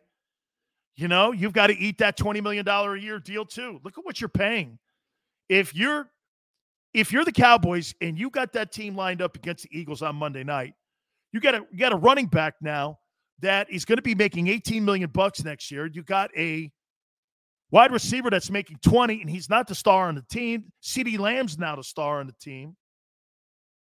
You got O-line that's getting older. Your window of opportunity to win an NFL championship, I think it was gone 2 years ago. I don't think their window's open now, Dallas. Dallas is a 10-win team at best. And that's if they get by Philadelphia on Monday night. Okay?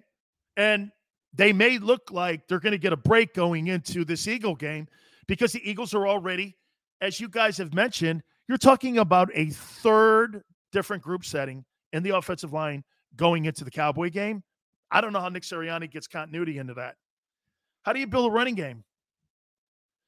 And on top of that, your left tackle is questionable for the game on Monday night.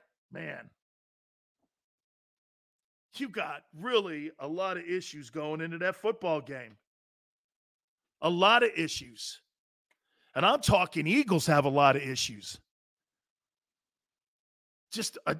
I'm not, hey, if that's me, but see, Mike McCarthy doesn't have the stunads to sit there and look at Jerry Jones and go, I'm not playing Zeke. I'm giving Tony Pollard the majority of the offense. And we're going to try to run our offense through screens and also middle screens and giving him the ball 21 times.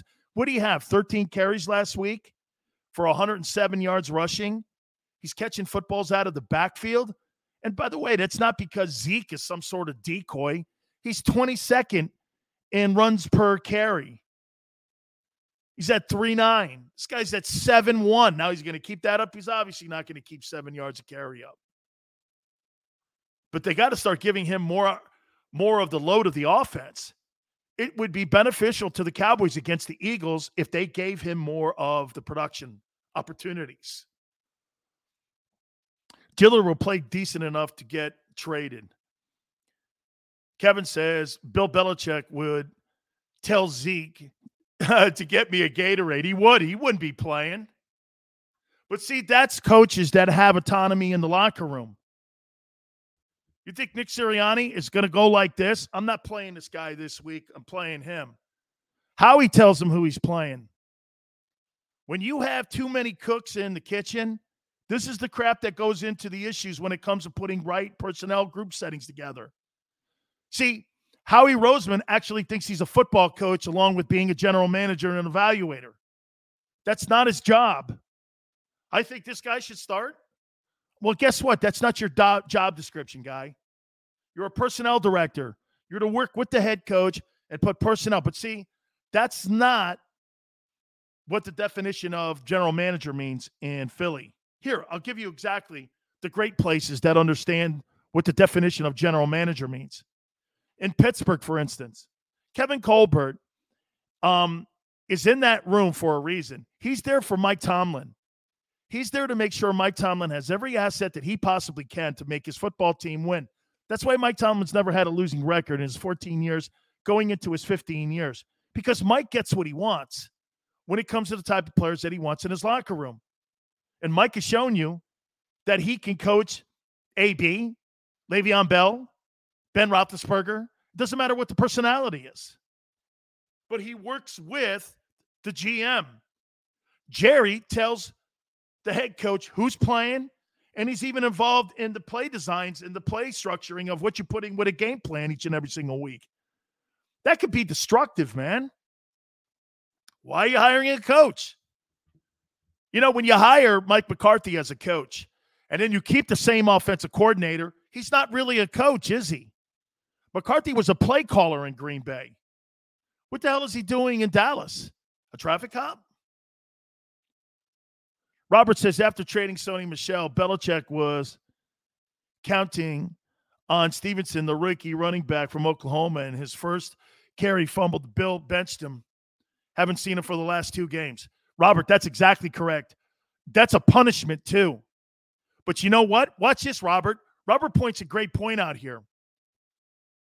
Okay? Robert's point there, if Howie Roseman had drafted that kid Stevenson would be active on Sunday. Am I wrong? Am I wrong? Stevenson, if this was, let's pretend, Robert, here. Let's pretend here for a second, Robert. Let's pretend that Howie Roseman's general manager of the Dallas Cowboys for a second. He'd play that guy, wouldn't he? Whereas Bill or any coach or a guy like Pete Carroll or anybody who had the control inside that locker room would be absolutely saying this: that guy is not playing this weekend. But the general managers that control the team and control the rosters and control the coaching staff, make the hires on the coaching staff, tell you who's going to play, what group settings, and the general managers are keeping basically account of the money when it comes to incentives. That's all that is. You understand that, right? The reason that Howie Roseman has so much control over the roster is because he's saving money for the owner. He's saving money for the owner. Because let's hypothetically say this. Say the Eagles are in a position where they've won 5 or 6 games at the end of the year, hypothetically, okay? You think you're going to play all the stars that have incentives if they play 75 or 70% of the offenses? You don't think you're going to see a lot of healthy scratches and guys not active? They did that notoriously last year. They started benching guys because they didn't want to pay the player incentives of being – do you know how – here, I'll just give you guys a little brief. You have a base salary, but if I'm active every week, I used to get an additional $5,000. Okay? All right. Let's switch gears here. I'm going to make a comment here, and I wonder if my great friend Randy Cross here, who joins us now from CBS Sports, agrees here. This weekend, Randy, Brian Kelly of Notre Dame has an opportunity to pass Knute Rockne for the all-time wins at Notre Dame if he wins. He's won a lot of games there. But in my opinion, he's turning into the Marty Schottenheimer of college football in a way. Marty's won 205 regular season games. One of the greatest coaches in the history of the NFL. Doesn't Brian Kelly have to win a national championship to validate that record at Notre Dame? Oh, heck yeah. Even if they gave him back all those wins that got taken away. Knute won 3. That was the first thing I thought of was yeah, I can see that being a comparison, but how many national championships does Kelly have? So to me, that's the bottom line. That's kind of where you got to start and end, especially with great coaches. And, we both played for some really good ones. So, yeah, I was, at the end of that, before you introduced me, I'm really glad to hear that pay plan you guys had there at Miami. So if you started, you got an extra $5K? No. Wait a minute. That was when I was with the Buccaneers. When I was at Miami, it was $15K. Exactly. Hey, remember this. Alonzo Highsmith and I took pay cuts when we went to the NFL. That's true. That's true enough. All right, Randy, is there anybody that can slow down this train in Tuscaloosa? Probably the guys on the train. Yeah, if you look at the schedule, Southern Miss ain't going to get them this week. But the next 2 weeks with Ole Miss and A&M, if they play human like they have the last couple, either one of those teams, especially Ole Miss, could get it. The problem, they face is traditionally Nick's teams at this point of the schedule start getting better and better and better every week, so that by the time you get to week 7, they're playing ridiculous. And that's what you look at. It's cliche to say it, but if you're going to get them, you better get them now. Okay, the USC job. I threw a couple of these out here. Mario Cristobal, obviously, that's going to be one of the names. But do they need to go back to the formula and not so much the Pete Carroll tree, but the Pete Carroll ideology, a Doug Peterson, a Jack Del Rio, an NFL-style coach to be the head coach of that place? Look, it's going to be a $10 million job for whoever takes the gig. They can pretty much stroke a check, and they could tell you to fill it in because they have that gigantic endowment. Tell me your thoughts on the USC job, because obviously Clay Helton wasn't getting it done. I don't know what firing the coach does during the regular season. I don't know what that proves to you. But anyway, just your thoughts on that job opening.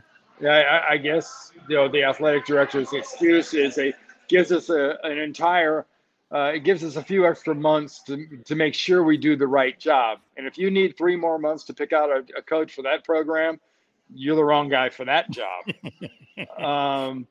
Since John McKay left there to go to the NFL, you look at JR. JR was John Robinson. He was an NFL assistant, an NFL guy that came into the college game and exploded. It's worth at least looking at. I just think in today's world, it's almost incumbent upon you to get one of those kind of offensive guys, one of those guys that is one of the the cutting edge, toys and bells and whistles and all that, because SC is still going to get people at the line of scrimmage. They're going to get great quarterbacks, about their receivers and their running backs.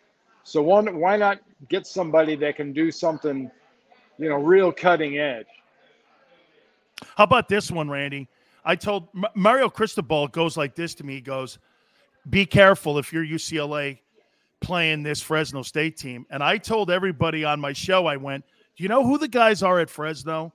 They're the guys that UCLA and USC didn't want, for whether you're too short, maybe you're not as fast.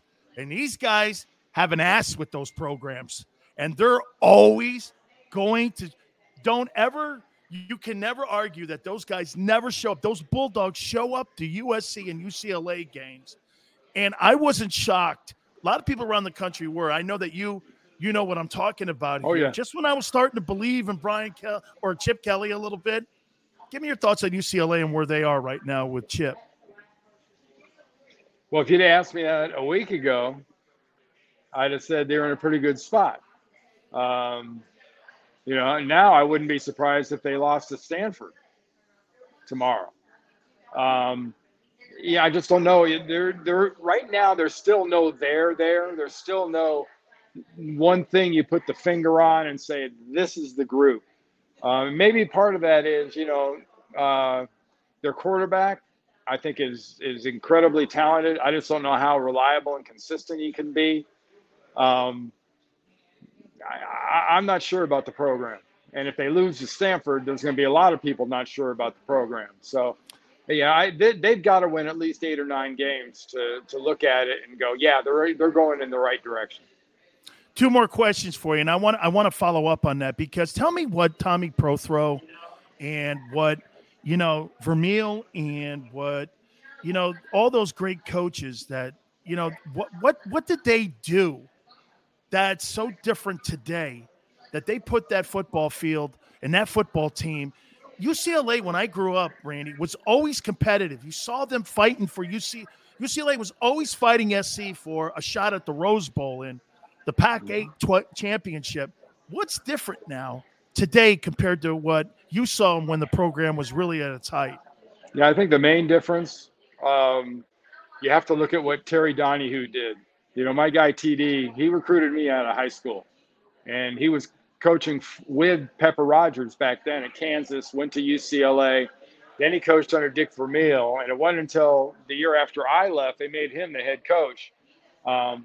He recruited like crazy. He got the same kind of guys they've always gotten as far as skill guys and defensive guys.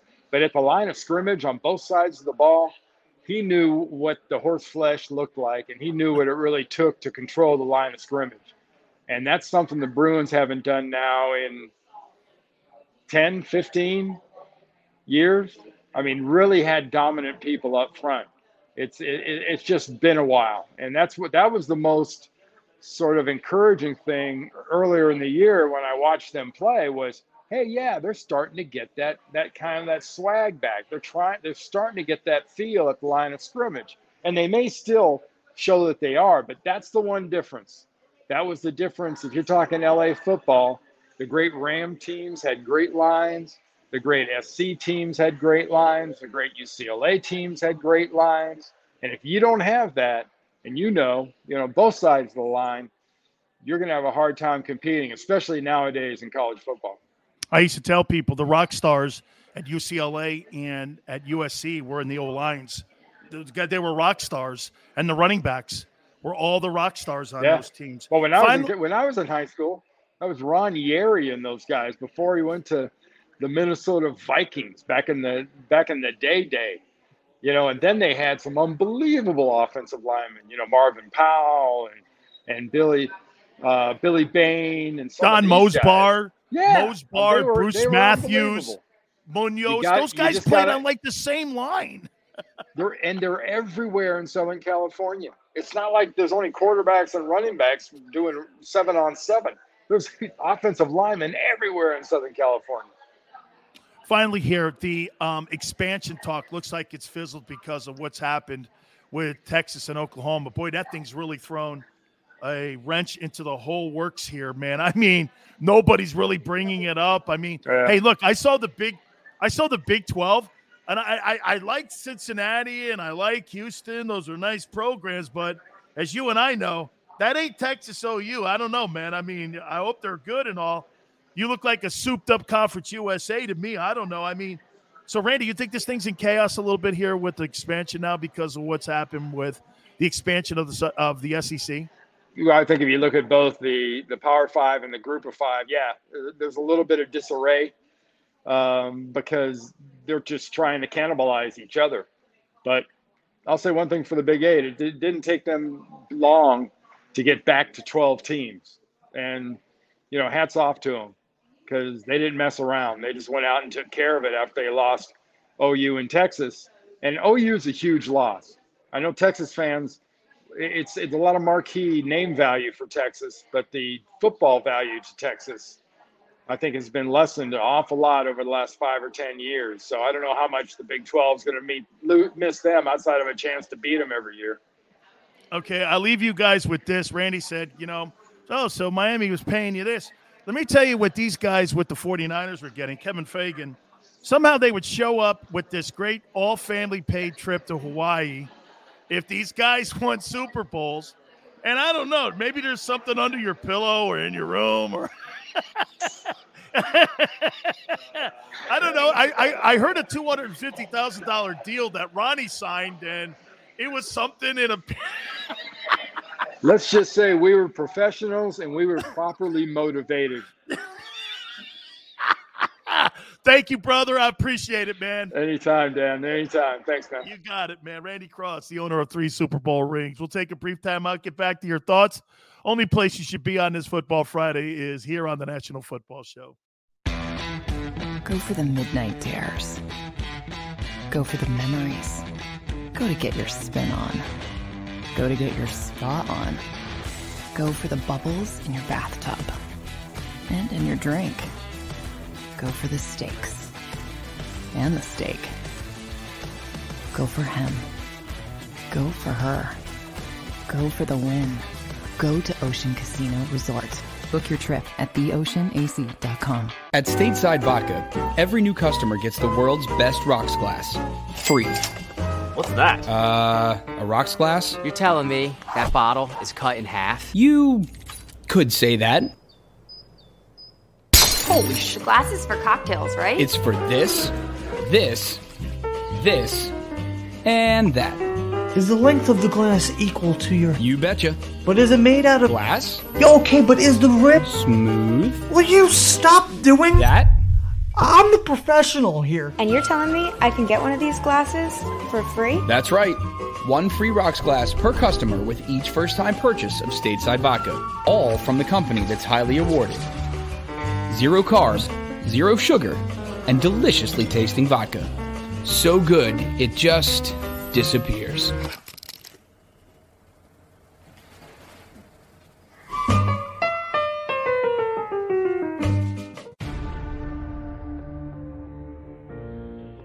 When it comes to the fight against insurance companies, large corporations, and the healthcare industry, injured victims are always the underdog. But that doesn't worry us.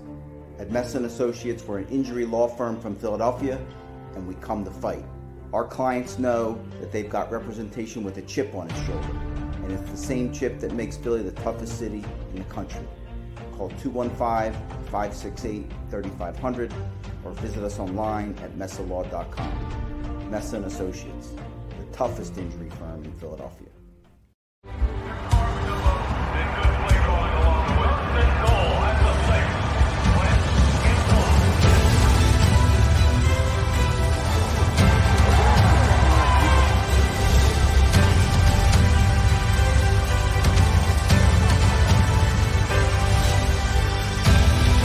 On the field of life, First Trust Bank is there for you. Champions on 3. 1, 2, 3. Because Philadelphia dreams deserve a Philadelphia bank. Go for the midnight dares. Go for the game. Go for the hits. Go for the fans. Go for the win. Go to Ocean Casino Resort. Book your trip at theoceanac.com.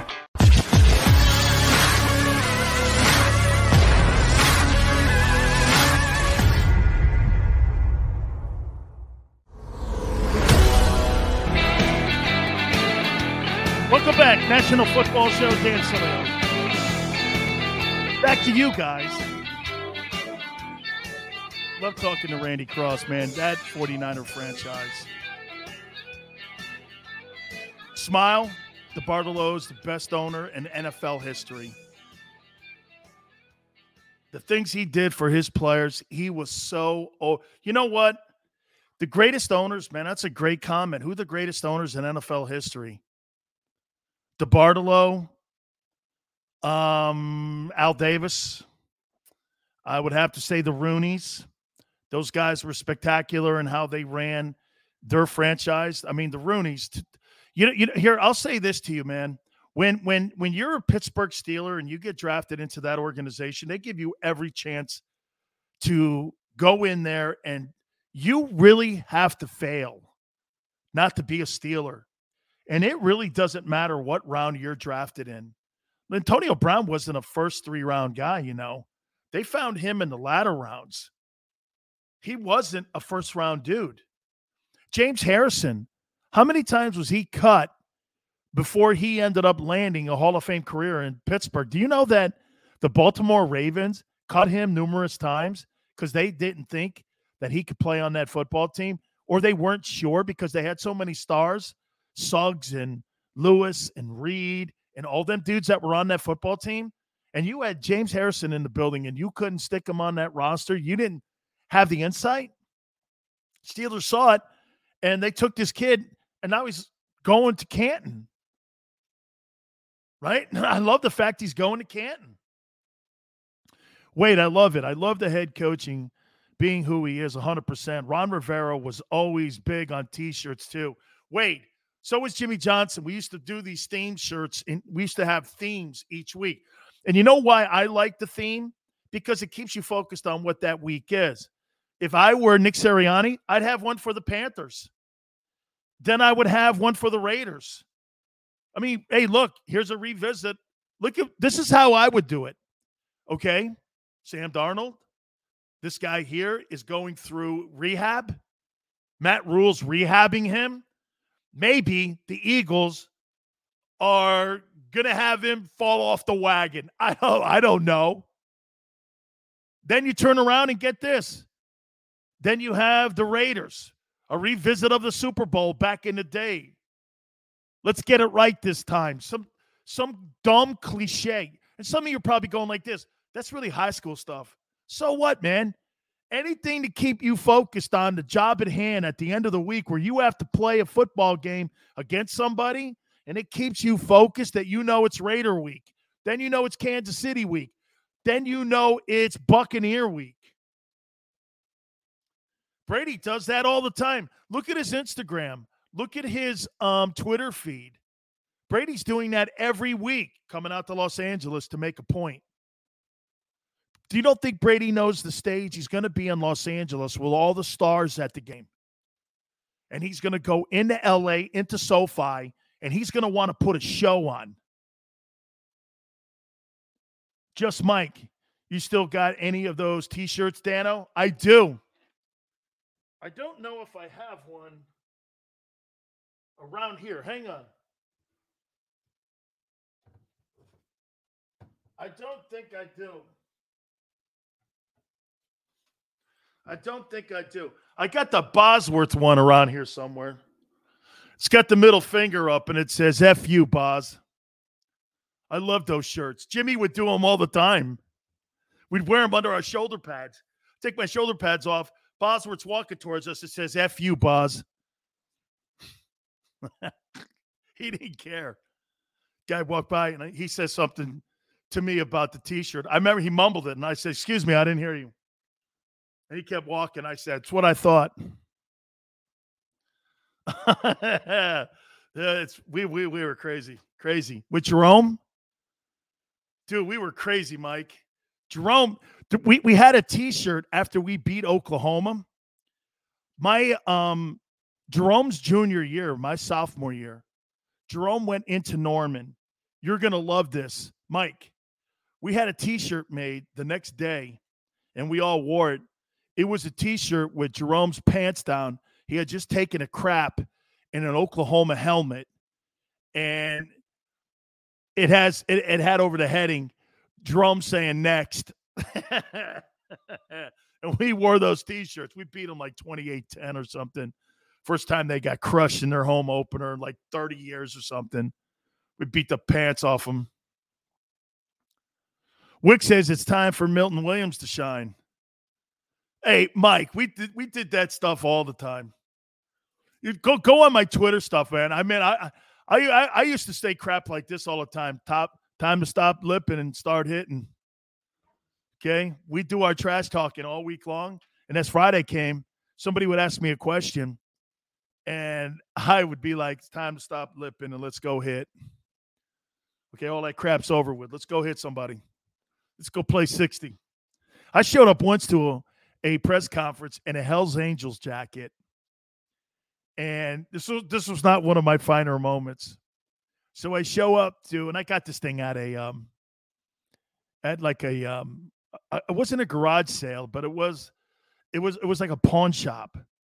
Somebody had pawned it or something, and I don't know. I bought it, and so I show up to a press conference in a Hell's Angels jacket, and Jimmy's like, "Why?" I said, "No, I think it's funny."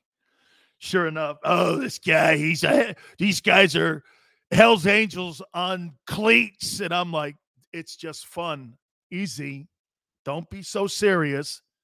We're trying to bring a little color into the game, a little bit of excitement and fun. Don't go crazy here." Oh, you're the bad seed of sports. Yeah, that's it. Wick says you just look for trouble. No. You look for trouble when you scheduled us. Oh, South Carolina wants to put us on the schedule? Fantastic. You want to have a home. So South Carolina decides to have a home opener against the University of Miami. Brand new stadium. They open up Bryce Stadium, right? And we all got word that they're opening this new stadium, Bryce Stadium in South Carolina. I said, this is great. And we're going to send this party home. We must have beat them 35-3 or something. Walking off the field. Hey, it's quite a stadium opening, isn't it? We walked in here and beat the doorknobs off you guys. I go, these showers are nice, brand new, man. This whole place is really nice. Wonderful. You guys got it. Yeah, that was a rule back in the day, Wick. Don't ever schedule the Hurricanes. If you've got homecoming, If you're opening a stadium or you're celebrating something, don't schedule us. That would now. Hell, you could schedule the University of Miami. I don't know. You could schedule them anything. I'm sure like the local cops and firemen's team, if you put them together, I don't know, they probably give Miami a nice game. Right? Dude, this Jordan Mailata injury, man, I hope that – so let me get this right. Is he questionable going into the Monday night game? Oof. Questionable. That's a big deal. Because, look, Brooks, Graham, a lot of injuries, man. And as some of you have been saying, third different group setting in the O-line going into week 3 already. Wick says, I went to Lamar University, Port Arthur, home of Jimmy Johnson. And, okay, Wick, tell everybody who else, Port Arthur.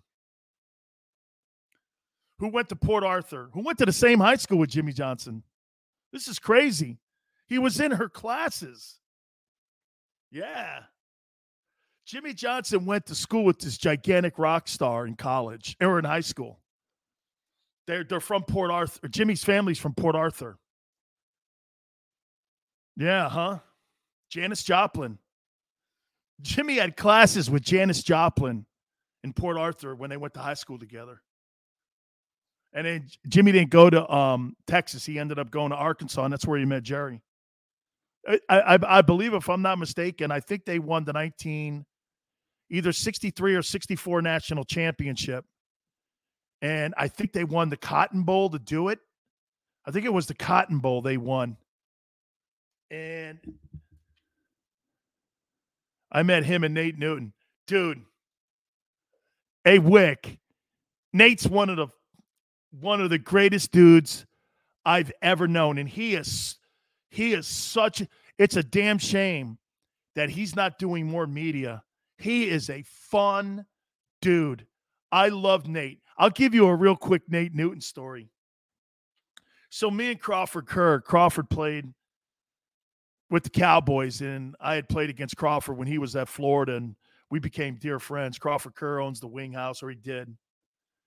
And so we go into the facility in Dallas. We pull up, and there's Nate in this trash bag, and he's been running forever.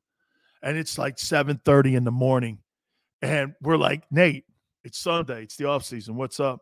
He goes, they're checking my weight every single month.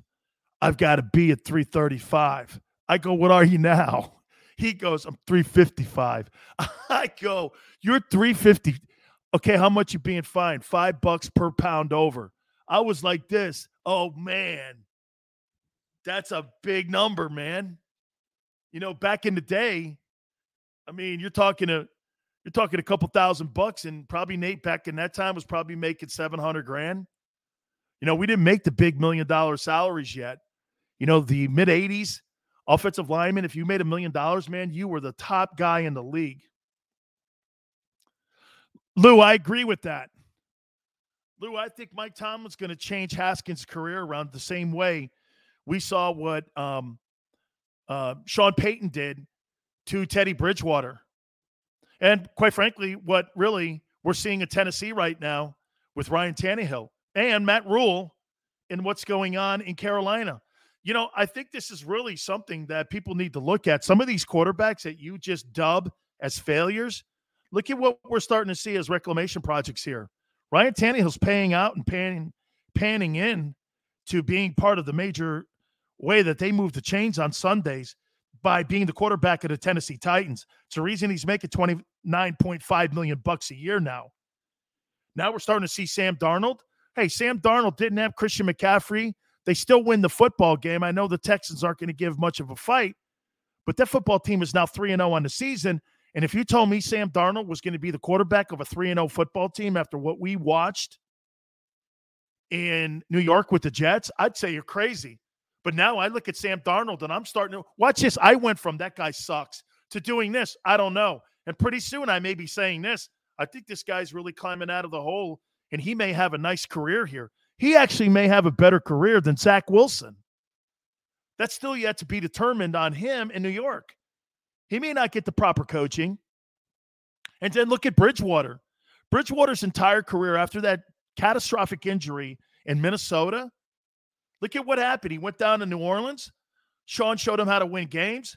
Matt Rule and him didn't seemingly, see eye to eye on how to move the sticks. They ended up moving him to Denver, and Denver's now looking like a pretty good football team.